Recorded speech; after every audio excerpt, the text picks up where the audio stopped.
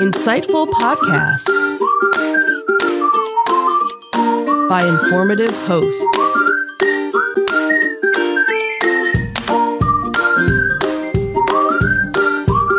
Insights into Things, a podcast network.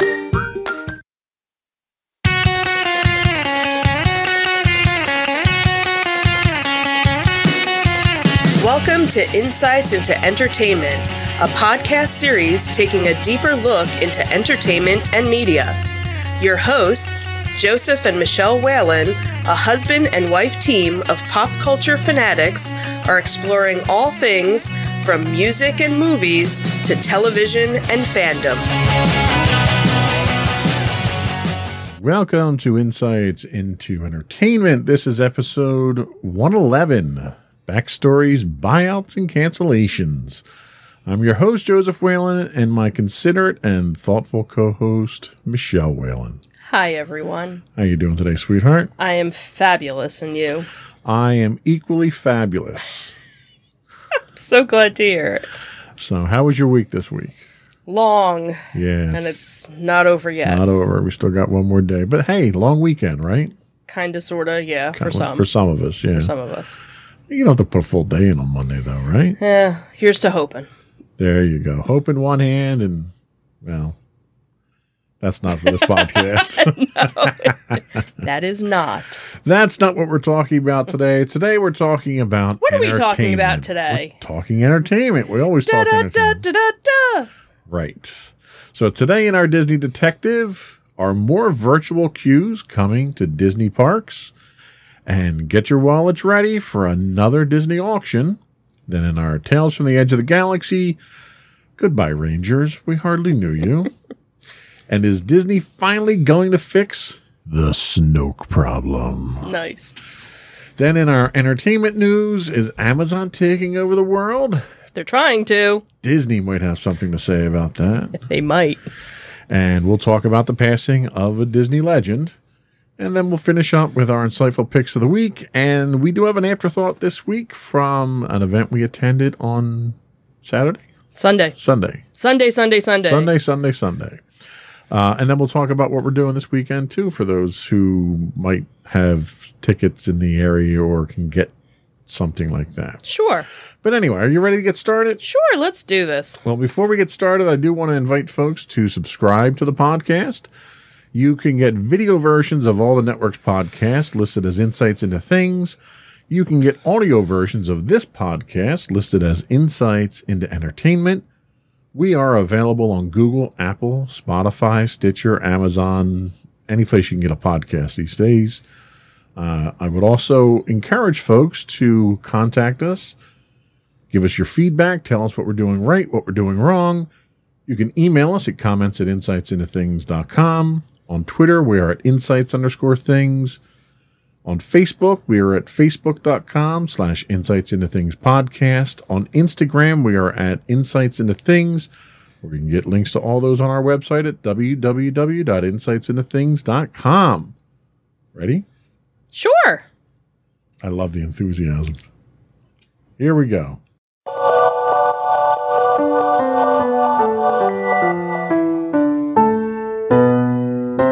Go for Disney Detective. So it seems that there is a new Disney patent that was just registered not that long ago.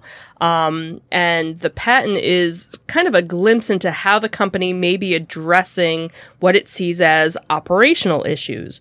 So the patent application was published in May of 2021, and it addresses something theme park visitors dread: waiting in a standby queue. So what they're calling the dynamic management of virtual queues provides a possible solution. Obviously, one of the drawbacks of requiring guests to wait in a queue is the physiological and psychological toll that it actually takes on, a prolonged wait time for most guests.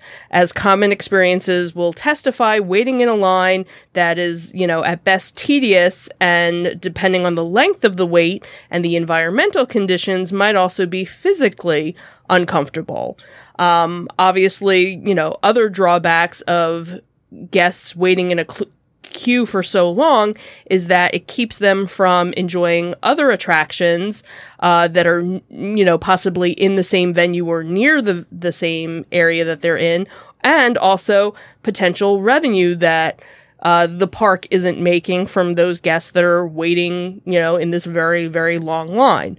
So when you read through this article, there are all these diagrams and flowcharts and everything, basically trying to explain what each of the patents kind of how they would work.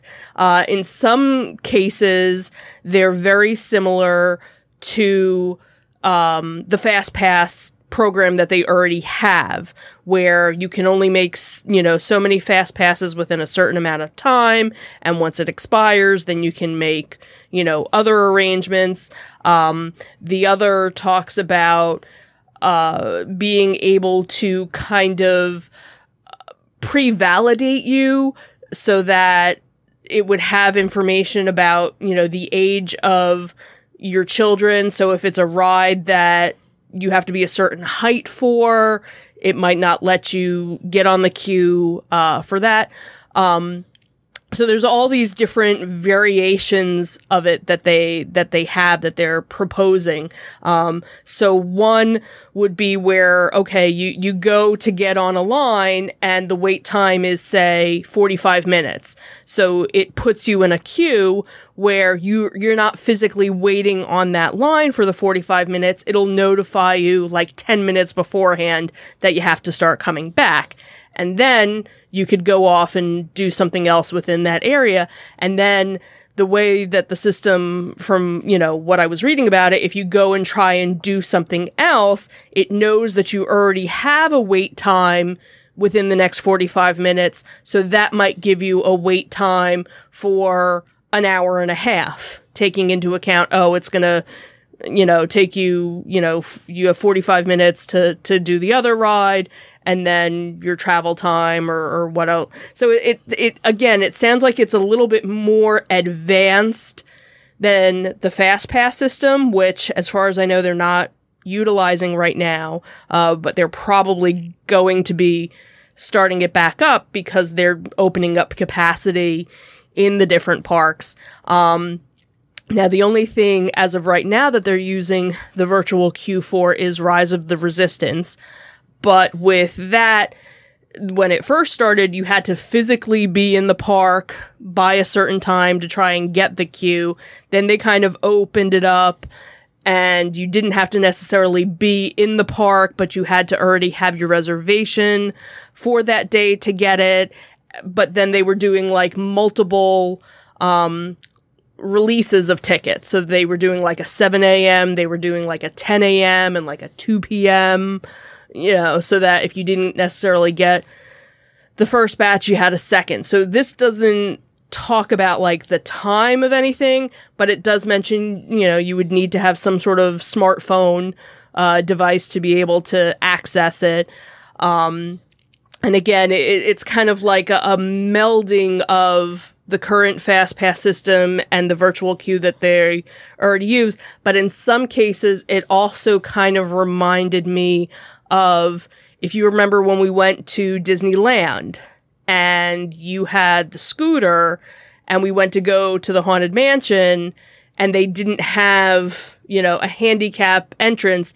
They gave you a handy, or, I don't remember what they called it, a guest with disabilities pass or something, and they gave us a specific time to come back.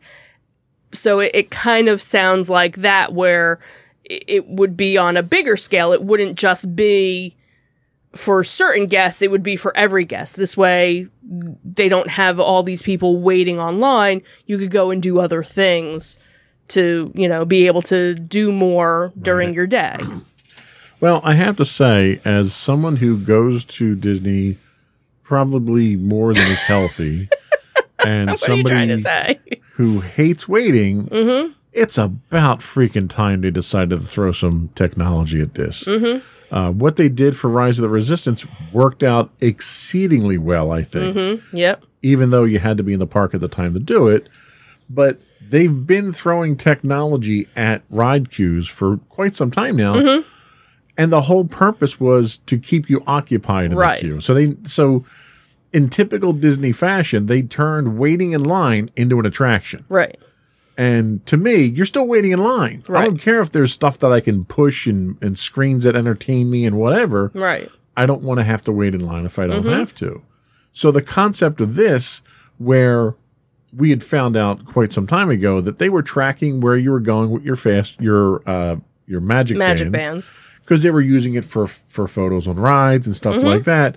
So experimenting with that technology early on to track users in the park seems to be the next logical step to that, where they can manage queues now. So instead of making the queues longer and giving you buttons to push to keep you occupied, let's reduce the size of queues. Let's give you the ability to schedule yourself around these queues, and let's throw technology at it. Let's finally use technology to manage the queues, not manage the guests. Right. And I think this is a brilliant idea. I hope they roll this out. I can't imagine they're going to roll it out on all rides. Right. I could definitely see them opening it up on the e-ticket rides. E-ticket rides, yeah. You know, your big... Your premier rides. Your premier rides, and then you have your lower levels where you have to wait. Okay, so if I'm waiting 10, 15 minutes on a smaller ride, at least I can go do that knowing that my place... The advantage that you have with that is now that you can reserve a place in line through the virtual queues, it will likely lessen the queues at the secondary rides as well, because now you're scheduling yourself around them. Right. So now those secondary queues become your line. Those secondary rides become your queue. Right. You know, that's where you're being entertained, is in these other ones until it's your turn to get on. Right. And I could see them also, you know, once things kind of start opening back up, offering more shows, offering more magical things to do to fill your time, you know, while you're waiting for, we got 10 more minutes. What do we want to do?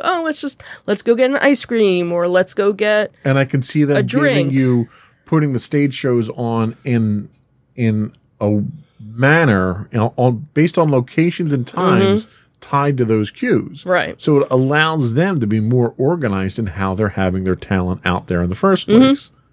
So I think this is a great idea. I commend them for it. I hope to see how it works in practice, and I think it's going to work out very well. Yeah. I think you're going to find a lot more satisfied guests in your parks now because of this. Oh, absolutely. So what else do we have? So this was a story that had popped up from the ocregister.com, and it seems that there is a Disney collection that is going to be auctioned as the collector is selling his home and moving to the beach. So Disney collector Scott Rummel sold his 4-bedroom home in California that he and his wife Terry had spent the last 23 years transforming into their own happiest place on earth. There are assorted ride vehicles, hand silk-screened attraction posters, and other objects from his 25,000-piece Disneyland and Walt Disney World Magic Kingdom collection, which has infused almost every corner of the 4,500 square foot house. But unfortunately, the house being sold, none of the Disney stuff was being sold with it. The house actually fetched $2.24 million with multiple offers six days after its listing, and actually closed at 12% over the asking price. So again, buyer's market. He had said, "I didn't want to make it so kitschy that a family couldn't move in, or whatever their own spin on the house is." Rummel, who is a Hollywood voiceover talent, plans to relocate to Dana's Point and is auctioning most of his collection. He said, "The biggest auction, where a guy like me sold off his whole house full of Disney stuff, got about $7 million in 2 days. If I do half of that, I'd be very happy." Going to auction is all of his big stuff, including 4 vintage ride vehicles, which include a rocket jet rocket, an Autotopia car, a car from Mr. Toad's Wild Ride from Magic Kingdom with the 2-row seat versus the Disneyland version. Another is a Skyway gondola, which a similar one had actually sold at auction for $600,000 once before. So the gondola actually anchors the upstairs bonus room where it shares space with a 70-pound Monstro the Whale Tooth.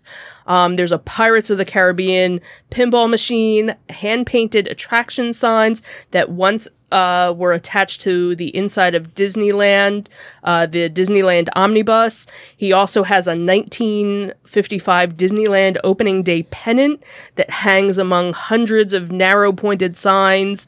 Just looking at pictures of his house, like every room, it's so tastefully done. It's not, overcrowded.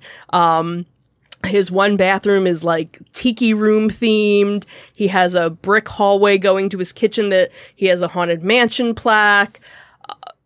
Just tons and tons of stuff. One of the other things was that it seems that his grandfather actually helped build the Columbia ship. So he has some artifacts, from that as well.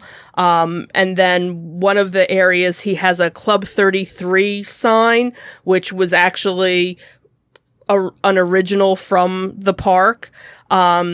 He's spent time at Club 33 as well.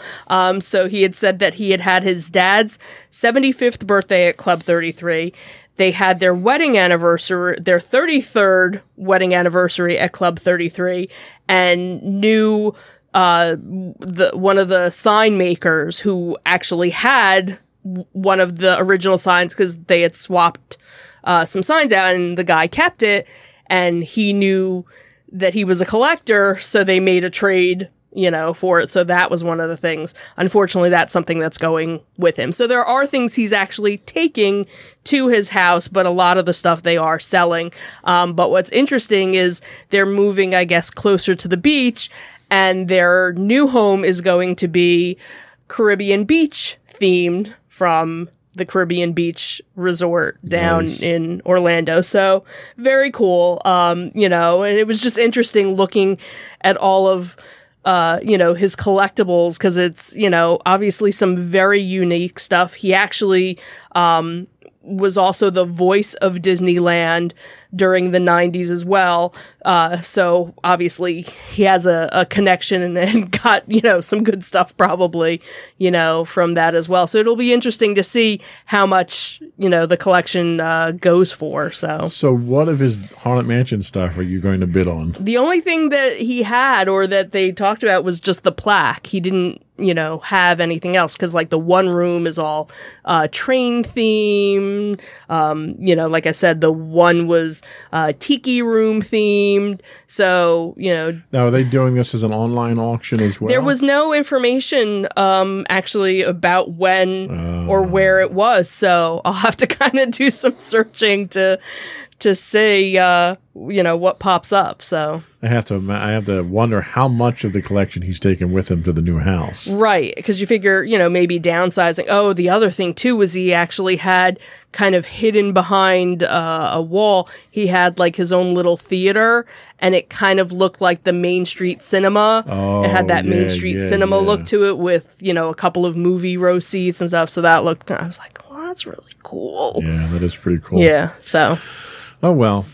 So that's it for our Disney Detective. Mm-hmm. We'll be back in a minute with our Tales from the Edge of the Galaxy.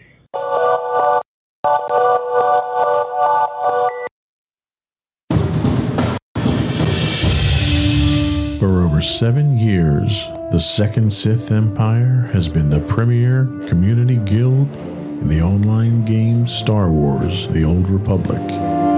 With hundreds of friendly and helpful active members, a weekly schedule of nightly events, annual guild meet and greets, and an active community both on the web and on Discord. The Second Sith Empire is more than your typical gaming group. We're family.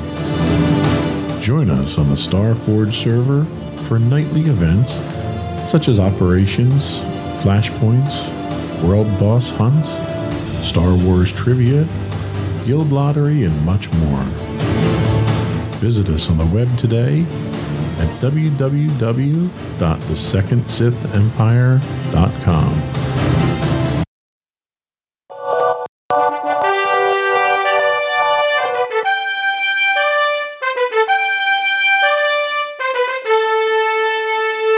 Go for Tales from the Edge of the Galaxy. So it seems that one of the new Star Wars series has already been canceled. Wah, wah, wah, wah. So it seems that Dave Filoni, the man who made Star Wars The Clone Wars immersive enough to qualify as canon, recently was given a raise at Lucasfilms, courtesy of Kathleen Kennedy herself. So a purist in his own right, Filoni was granted the Herculean task of overseeing Kennedy's slate of Star Wars projects, ensuring each project remains connected to a larger, more overarching narrative, and in the process, eventually completed. But one of the shows has already been left behind. Bye-bye. And that seems to be the Mandalorian spinoff, Rangers of the New Republic. So the article kind of goes on to say, is it something that because they were trying to say, oh, well, because he got a raise, he's trying to, not do so much and kind of, handpick the projects that are, the ones that everybody's looking forward to versus, oversaturating. And, the article does go on to talk about how, there's just so much that had been announced that was going to be coming out. More than likely something wasn't going to eventually make the roster. They had all these great ideas, and then once they started moving with them, okay, what's the top ones? What can we kind of put to the bottom? Star Wars Rangers of the New Republic was originally going to be the Cara Dune storyline, and she was going to take the reins as the protagonist of the show. Obviously, with everything that kind of, went on, is it because of, the downfall of everything in her character? Is that why? Did they just maybe not see it going in a different direction? Not really sure. So, basically, it got canceled or it's on hold, depending on, who you're asking. But obviously they have other things that they're working on. You have the Book of Boba Fett, which is the next thing that's going to be, streaming. And then obviously, the new season of The Mandalorian. The cast is already filming in Los Angeles. And then you have Ahsoka, and Obi-Wan, which are in pre-production, and obviously The Bad Batch, which is currently on Disney Plus right now, and Book of Boba Fett is supposed to be coming out in December. So, oh well. Well, and when they get announced all those projects, I kind of, my first reaction was they're flooding it. Mm-hmm. And they're trying to do too much. Right. I think of all the projects, the one that was probably the least in demand, just from a character richness standpoint, was this show. Right. And that's probably, I think it was kind of, hey, let's put a whole bunch of different ideas, throw some darts and see what sticks. Right. And then the dissolution of the relationship with the actress that was going to be playing Cara Dune in the series probably was really what put it over the top that this had to be the one that had to go. Right. Now, that's not to say they're not going to do it at some point in time. Right. They certainly have, concept work done on it. They've got some script work done on it. So it may just be one of those things that we're going to put this one on the shelf. We're going to do the 50 that we have already. Right. We'll see which ones of those stick around. Because, you figure Obi-Wan's a mini series, basically. Right. So that's not going to be a long-term one. Right. And, we'll see if we've got resources, later on, then there's a demand for it. I think that's the problem is that they had very ambitious goals with all these projects. I don't know if the demand was there. I think they struck gold, and this is what's happened with Star Wars under the Disney mantra is there was a glut for Star Wars for a while. Okay, so Disney buys it. They come out with a couple of movies in the the Skywalker franchise. We won't get into whether they were good movies or not, but they tried to branch out from there. So you have Rogue One, which was excellent. Then you had Solo. Then there wasn't a demand for Star Wars movies anymore. So then they decided to move to TV. So they finished the Clone Wars series, which Disney had. It still boggles the mind that they immediately canceled it as soon as they acquired the property. So they finished that. Then they gave you Rebels. Then they gave you whatever the one that came after that nobody watched. Then they gave you the first live action one with Mandalorian. And they knocked it out of the park. Right. So what's the first thing they do? What does Disney always do when they get something that's a great thing? We need to do more of it. More of a good thing is a better thing, right? Right. And you wind up with 3 spinoffs that came off of this one show. It's like, whoa, guys, hang on. You're only in your second season of this show at this point in time. Right. How about we get some character development in? How about we do a spinoff? Everybody loved Boba Fett. They brought him back into the series, and all of a sudden he has his own spinoff. He gets his own spinoff now. It's almost like every guest star that shows up gets their own spinoff because Disney thinks they can make money off of it.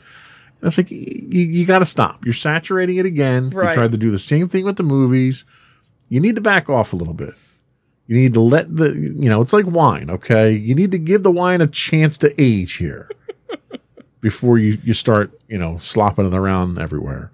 And, I think this is a sign of that. I think what you're seeing is they've got a couple of very talented individuals that are working there. I think we're very fortunate that we have Filoni and Favreau who are working on these projects at this point in time, but there's only so much they can do. And I think that's the other thing, too, is that they don't want to fail either. So probably, it's like, all right, now that I'm in charge of a little bit more, let's kind of look at things and go, where do we want to focus our energy in the right place that makes the most sense? Right. And that's probably... And part of the problem they ran into is they painted themselves into a corner. So you take this 35-year time jump from Return of the Jedi to Force Awakens. You offer almost no backstory in between those 35 years. And then you play out the rest of the Skywalker saga. Well, then they want to go back and they want to fill in those blanks.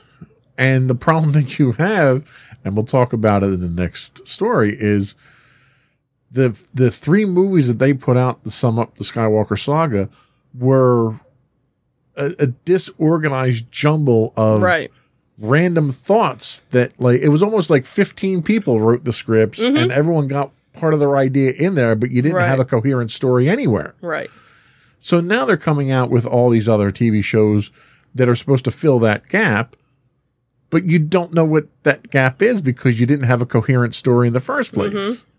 So now these are all kind of going off in their own direction here.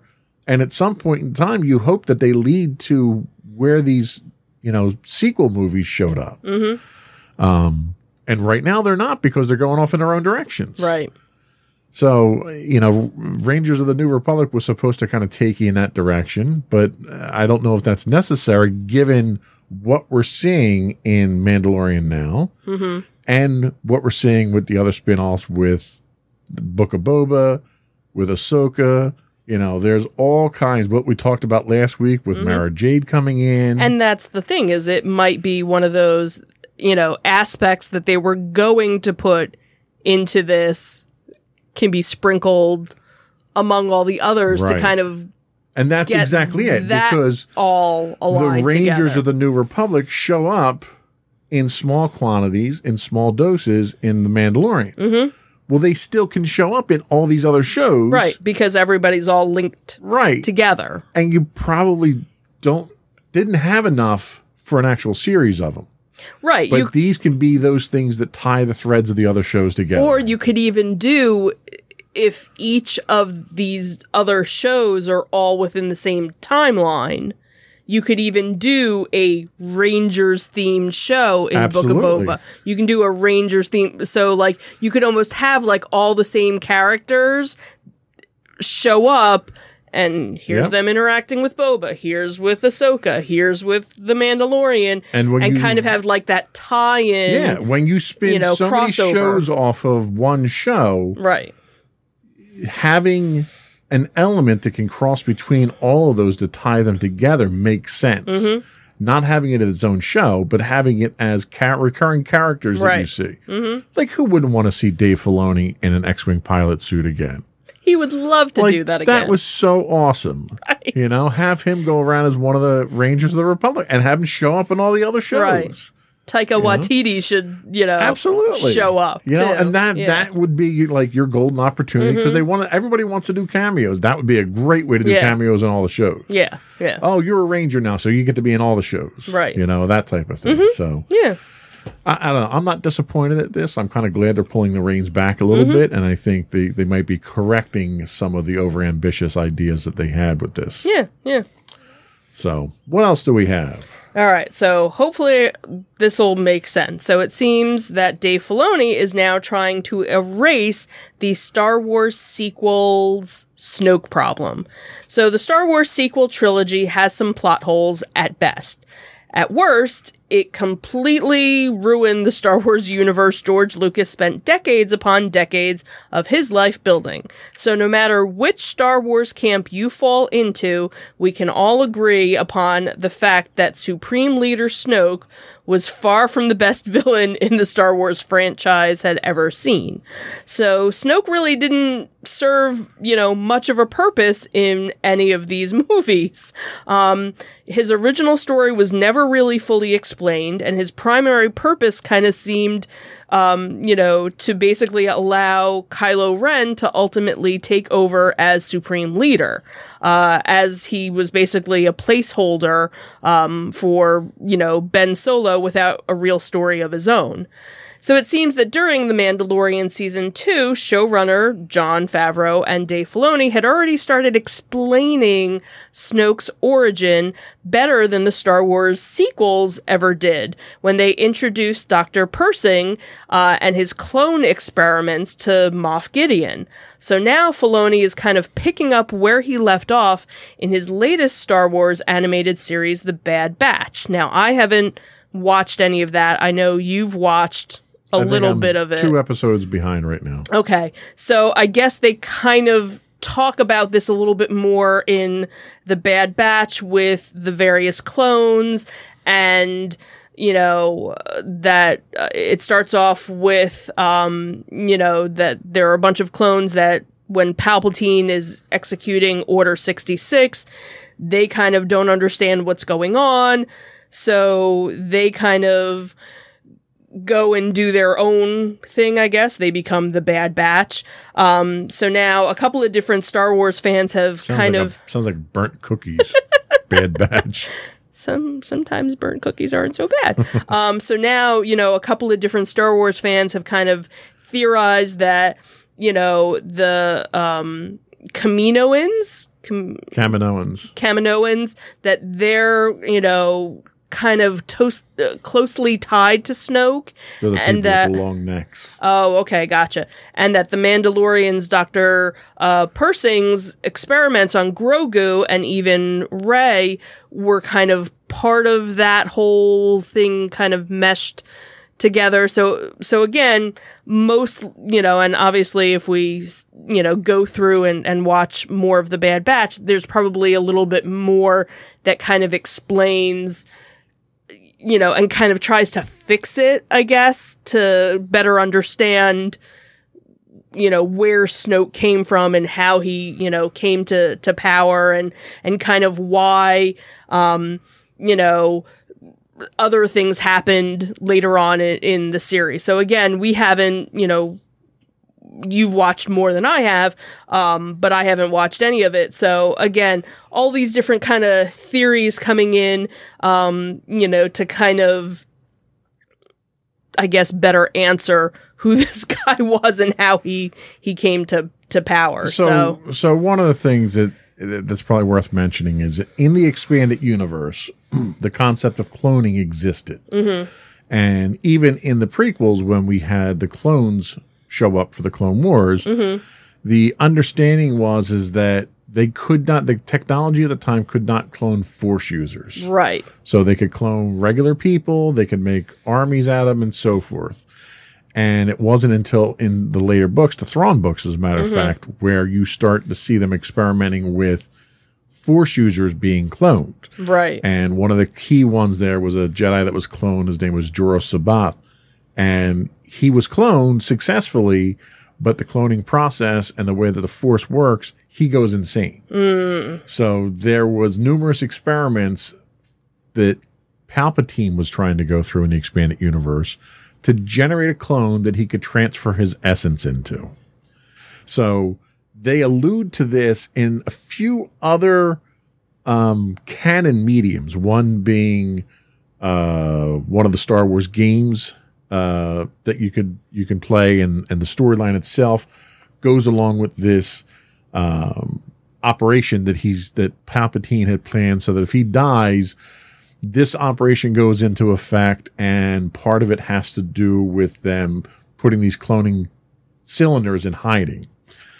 Then you have a few of the novels deal with this, where he's cloning his body, and his essence survives the Death Star, and his essence transfers into the bodies. But because of the power of the Force, the bodies, he's basically burning through the bodies. Okay. So he can't sustain himself in a cloned body for long. So then we fast forward to Rise of Skywalker, and you have that really weird scene where Palpatine's introduced, and you see a clone that looks like Snoke in this tube somewhere. Right. And that's supposed to represent the fact that these are his clones that he has been trying to do for so long. Exactly. Right. And then the scenes that we see in The Mandalorian right. are the same thing, where they're trying to take, Grogu's cells or blood or whatever, and use that to clone a Force sensitive body that Palpatine. So that's sort of their expansion, right? Trying to their move it explanation of the expanded universe version of the cloning, and it's supposed to ultimately wind up with Snoke, where they couldn't keep cloning the body. So there's speculation that the Palpatine that you see in Rise of Skywalker is Palpatine in his original body, because they could not come up with a viable clone after trying. Right. So Snoke was put in place to run the Empire while they tried to perfect this. Gotcha. In the process. So he was a placeholder, really. Right. But none of that's explained in the movies. Right. So you get this person who is, all powerful, literally larger than life when you first see him, because you see him as this giant hologram. Right. And then when he finally shows up, he's this frail, shadow of a being who ironically looks very much like the species that Palpatine's master was supposed to be. So there was always speculation about him being Darth Plagueis, but obviously he wasn't. There was speculation that he was a resurrected version of Darth Vader because of some of the wounds on his face, but he wasn't. So there was all these false cues that they put in the movies, and then they chopped them in half in the second movie. And there's no explanation whatsoever. Right. So this goes back to what I was saying earlier, that the sequels were just a jumbled mess of different ideas that everybody wrote down a story plot, they threw it all in a hat, and they put 10 out, and that became a movie. Here's our movie. So it's a mess. It really is. And Force Awakens started the mess, but it was, he played to fans with a lot of what he did there. And then Rian Johnson came in and decided that, we're just going to throw out all those ideas and come up with a whole new set of bad ideas. Start it all over again. And he decided to start a trilogy all over again with one movie.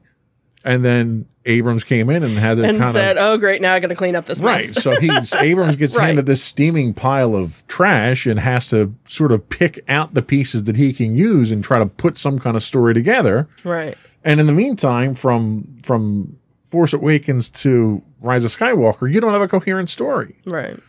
And now all these other shows are trying to clean that mess up. And really, you should just throw out the sequels. Just give me what J.J. Abrams did with Star Trek. Okay, give me a time travel alternate universe, and all that happened in an alternate universe. That would be interesting. And then here's the real movies that should have been made. That this is the real universe. Yeah. You know, let Luke wake up. You know, give me a sitcom finale and have Luke wake up and it was all a dream. And really, here's the real movies. So.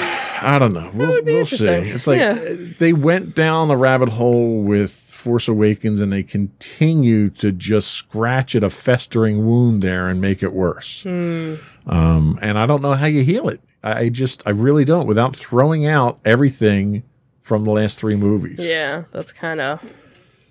And you can't really go back...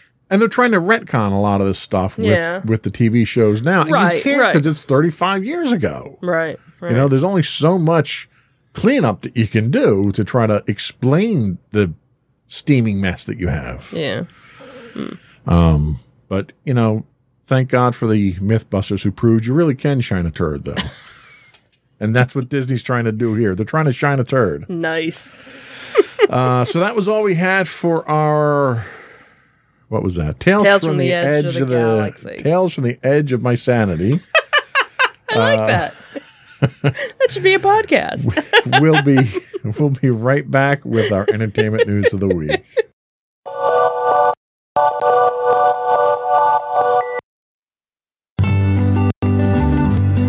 Insights into Teens, a podcast series exploring the issues and challenges of today's youth. Talking to real teens about real teen problems. Explore issues from braces to puberty, social anxiety to financial responsibility. Each week, we talk about the topics concerning today's youth. We look at how the issues affect teens, how to cope with these issues, and how parents, friends, and loved ones can help teens handle these challenges. Check out our video episodes on youtube.com/insightsintothings. Catch our audio versions on podcast.insightsintoteens.com or on the web at insightsintothings.com.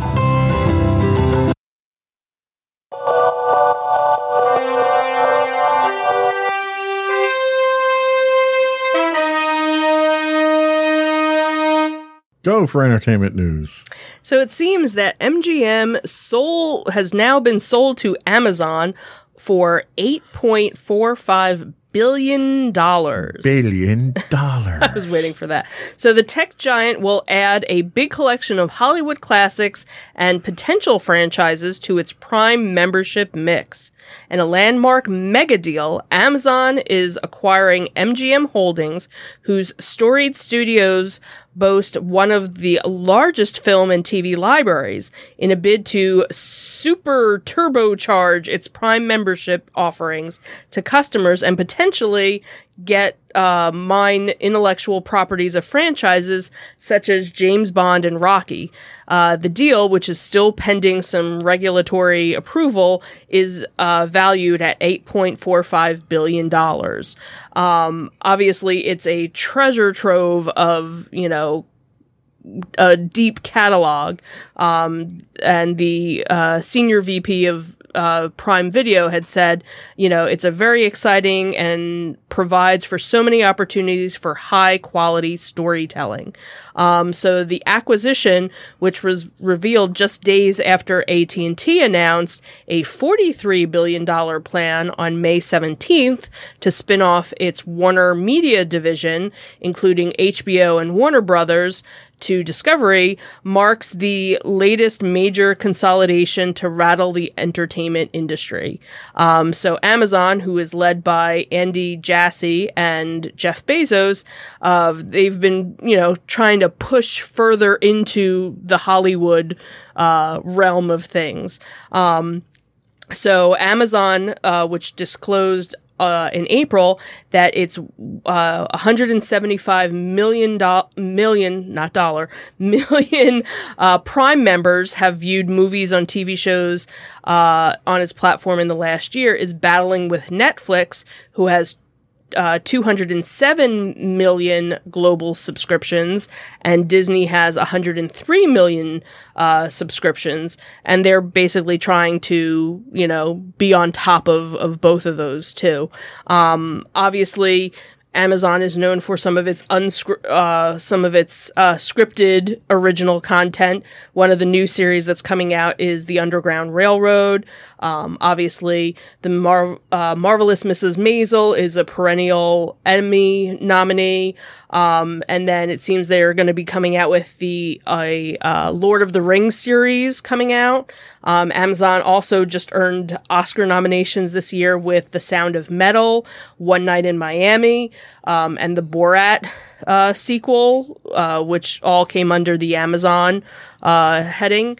And then it also seems that now they're looking to try and get some live NFL rights, including Thursday Night Football, and pulling it from Fox beginning in 2022. So, they're trying to take over the world. Obviously, there are, the MGM title goes back, basically as far as, movie history, really, when you think about it. So you have, over 4,000 titles, 17,000 hours of TV programming. So you have Bond movies, you have the Rocky movies, the Hobbit films, then, you also have, the classics like Raging Bull and Moonstruck, Thelma and Louise, Silence of the Lambs.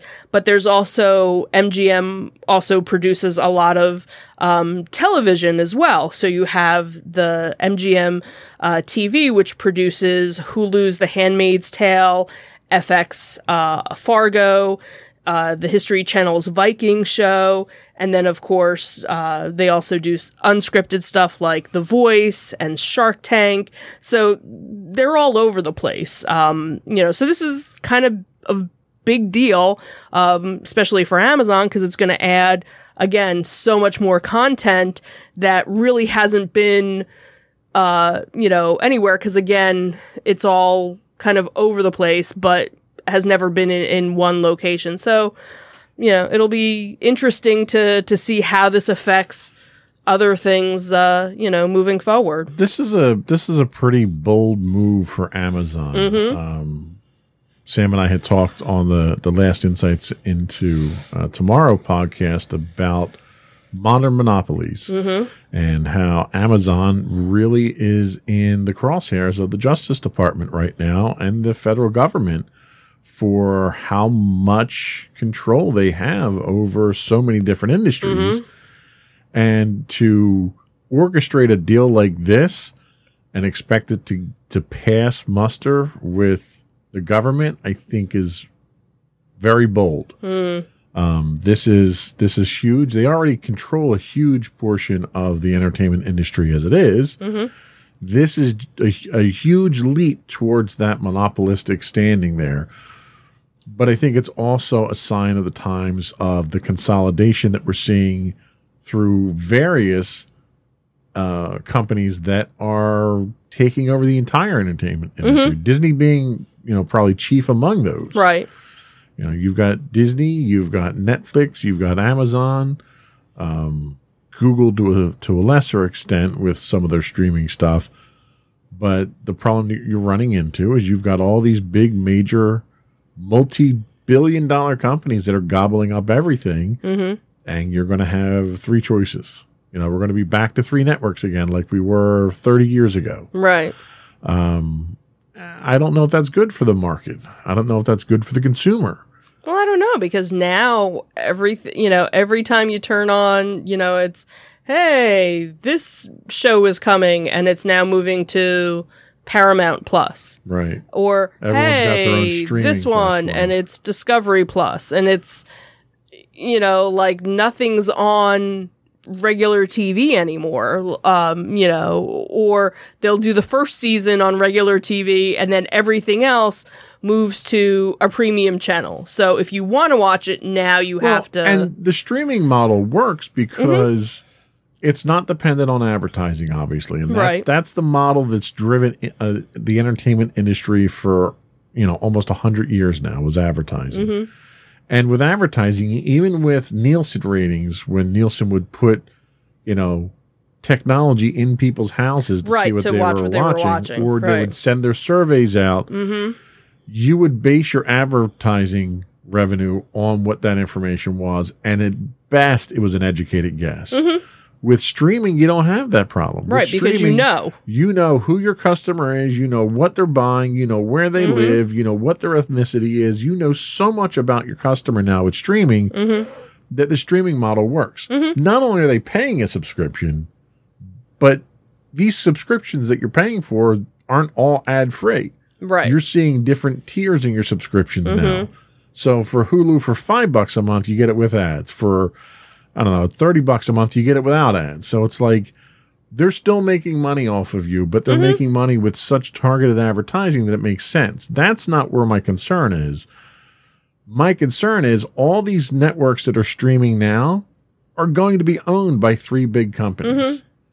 And when they're owned by 3 big companies, the cost to subscribe to these things is going to be astronomical. As soon as they own all the content and there's no other content, no other independent content out there to go after, then they can jack the rates up. That's how monopolies work. Right. And you're going to find that Amazon and Disney and all the big players in it are going to collude to own the market, to set their own rates. They may not be doing it now. It may be competition now, which it is.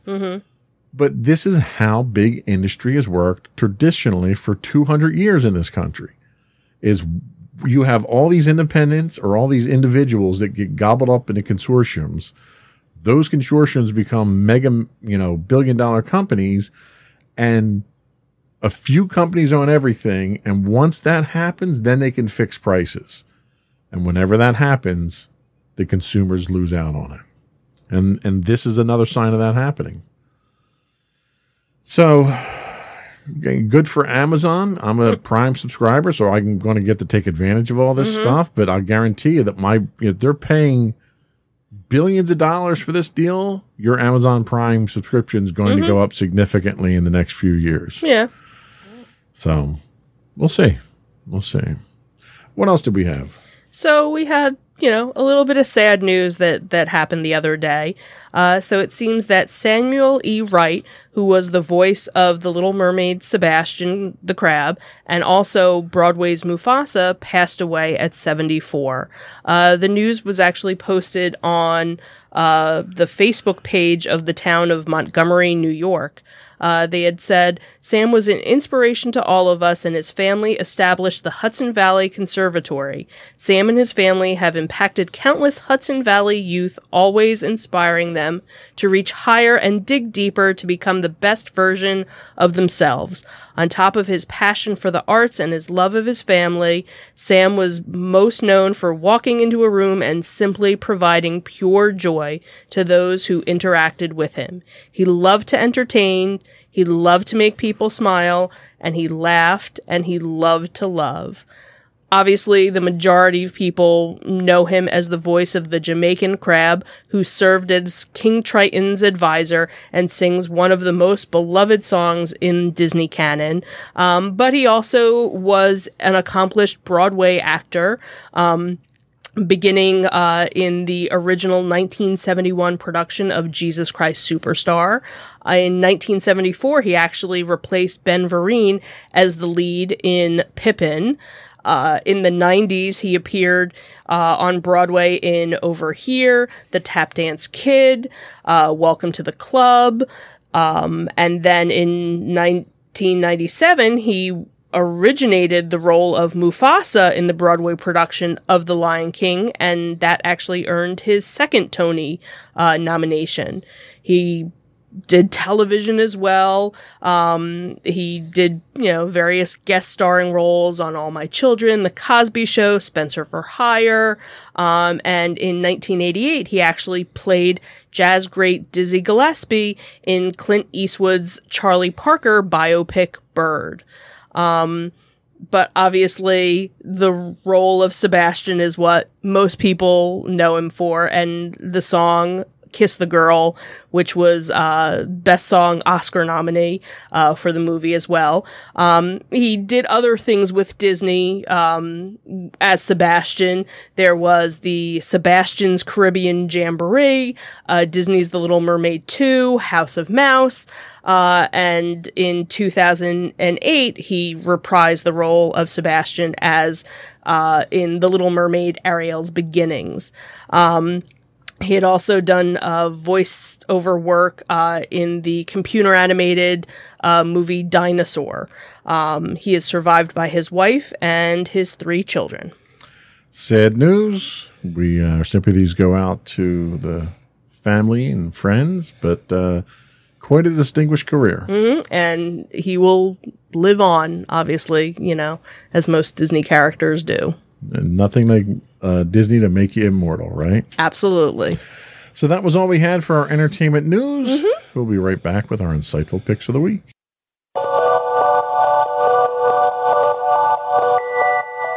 Go for your insightful pick. So my insightful pick is a comedy that is actually on the Peacock network. So again, talking about all those obscure streaming channels, and the name of the show is called Girls 5 Eva. And so what it is when a one-hit wonder group from the golden era of girl groups gets sampled by a young rapper, the members reunite to give their pop star dreams one more shot. This time, Dawn, Wiki, Gloria, and Summer must navigate the intricacies of a new, more socially conscious society, realizing that their old music wasn't all that uplifting to young women. So it kind of toggles between 1999 and 2021, and the story kind of sheds some light on the fall from stardom and their return to relevance as the women balance spouses, kids, jobs, debt, aging parents, and shoulder pain.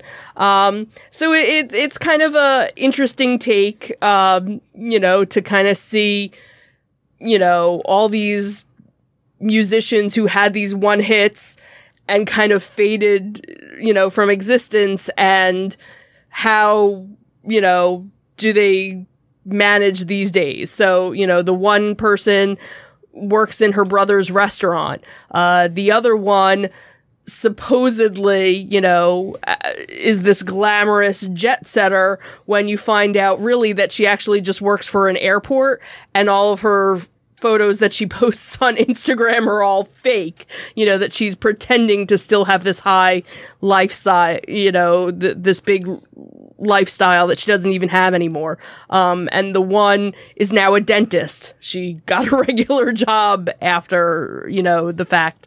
And then the other one, who married a boy band singer, basically they don't even, really live together anymore. Everything's kind of fake. And so at one point she's on a FaceTime with him, but it's actually a cameo. So she paid to have this message recorded from her husband. So really kind of quirky. It's a really fun cast. So if you're, somebody that remembers the girl groups of the late 90s, it's kind of nostalgic to see, this is what happens when, you're in your 40s now, and, trying to relive your youth, I guess, in some ways. So really kind of funny. Nice. Good pick. Thank you.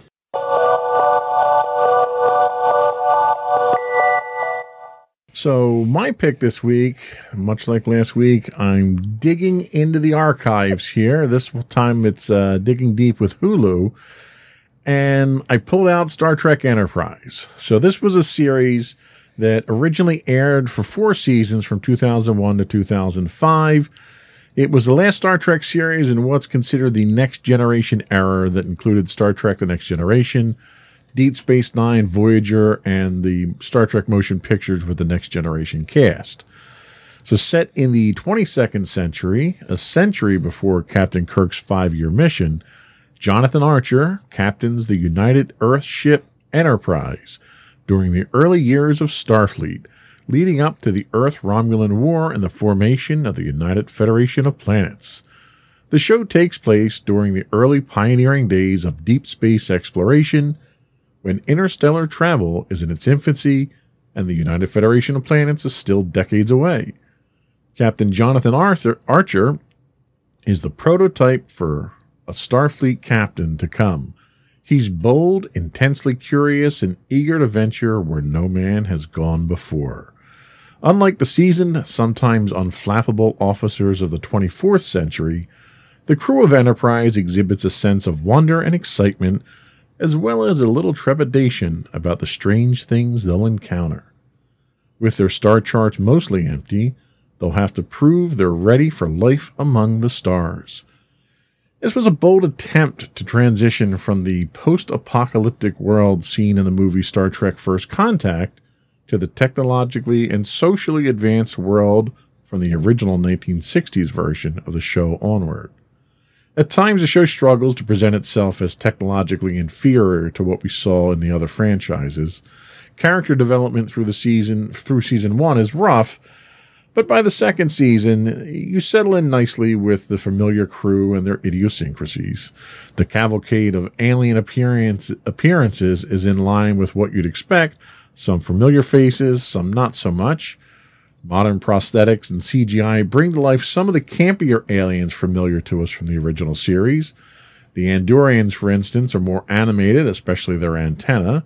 The Gorn now looks as intimidating as we were led to believe when we faced a single actor in a poorly fitting rubber suit. For the most part, the Vulcans are seen as the overbearing parents to humans rather than the staunch, if logical, allies we know them to be later in history. And there's a whole host of new and interesting aliens. It is worth noting that 2021 is the 55th anniversary of Star Trek. Wow. Which, makes me feel old. I can honestly say I wasn't there for the original series airings. Exactly. So I'm not that old. You'll find numerous conventions. When I was doing my research, there was tons of conventions going around marking it and various virtual panels and appearances around the world. One of the biggest ones that's being held is being held August 11th to the 15th. It was originally supposed to be held in December at the Rio All Suites Hotel and Casino in Las Vegas. The parade of former Star Trek stars appearing at the convention is huge, including Connor Trinneer, Dominic Keating. Connor Trinneer was the engineer from Enterprise. Dominic Keating was the tactical officer. Gary Graham, who played the Vulcan ambassador, who made numerous appearances in Enterprise, and John Billingsley, who was Dr. Phlox on the show. Mm-hmm. And there's tons of stars from every incarnation out there. We'll put a link in the show notes to the actual convention itself. I'd love to go, but I can't imagine we're going to be out in Vegas in August. Probably That's not. just not humanly possible for me. So anyway, Golden Oldie here. I'm on season 3 at this point in time, binging the 4 seasons of Star Trek Enterprise on Hulu, and we'll be right back.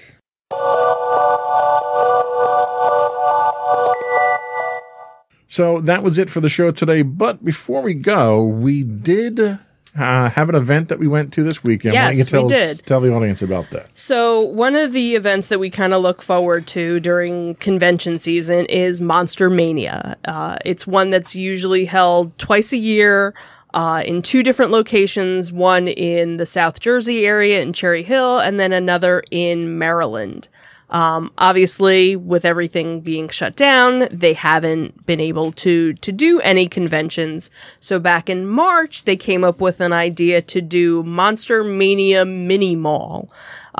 Basically, this was going to be an outside event where they would be able to actually have more vendors than they normally would be able to hold in at least Cherry Hill. I don't know what the Maryland location we've never been to like. that We've one. never been to that one, so I don't know if it's a bigger or smaller or whatnot. So they were going to be able to offer more. The other thing too is they were going to have celebrities as well. That's usually one of the big draws of most of the conventions as well.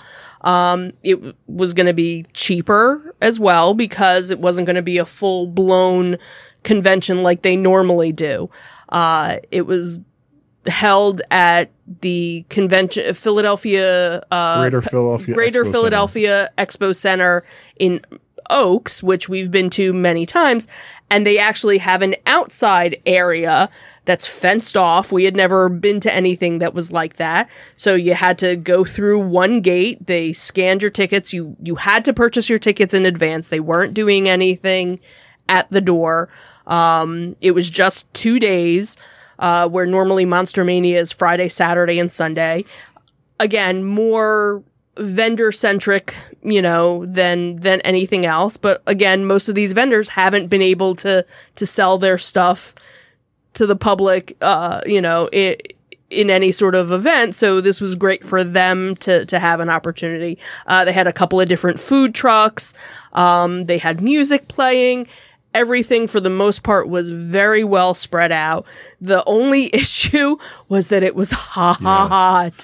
Yes. Painfully, 94 degrees. And it was funny because one of the things they had posted, I guess it was Saturday night before Sunday, they were like, when we picked these dates, we were figuring, we don't want to do it during the summer because it'll be too hot. Yeah, and here, ironically. the weekend that we hit, it's 85 on Saturday and 95 on Sunday. And unfortunately, at least one of the vendors who was there on Saturday wasn't able to be there on Sunday because they got heat stroke. Yeah. So they were, walking around selling bottles of water. When we even checked in, they said, make sure you have, that you're drinking plenty of water and that you're staying cool. A couple of the vendors that were selling umbrellas sold out. We brought our own umbrellas. We brought our own waters. We were trying to stay as hydrated as we could. I think the only negative, which again, wasn't really that bad of a negative, would have been if they would have had some tents set up for relaxation right. areas. There's no way for them to anticipate. Right, exactly. When they were planning this in March, it could have been raining, and then if it was raining, you probably would have had a bunch of vendors not show up because all of their goods would have gotten destroyed in it. So while we were there, we did take some footage. We put some clips together for the enjoyment of our viewing audience that we will show you now.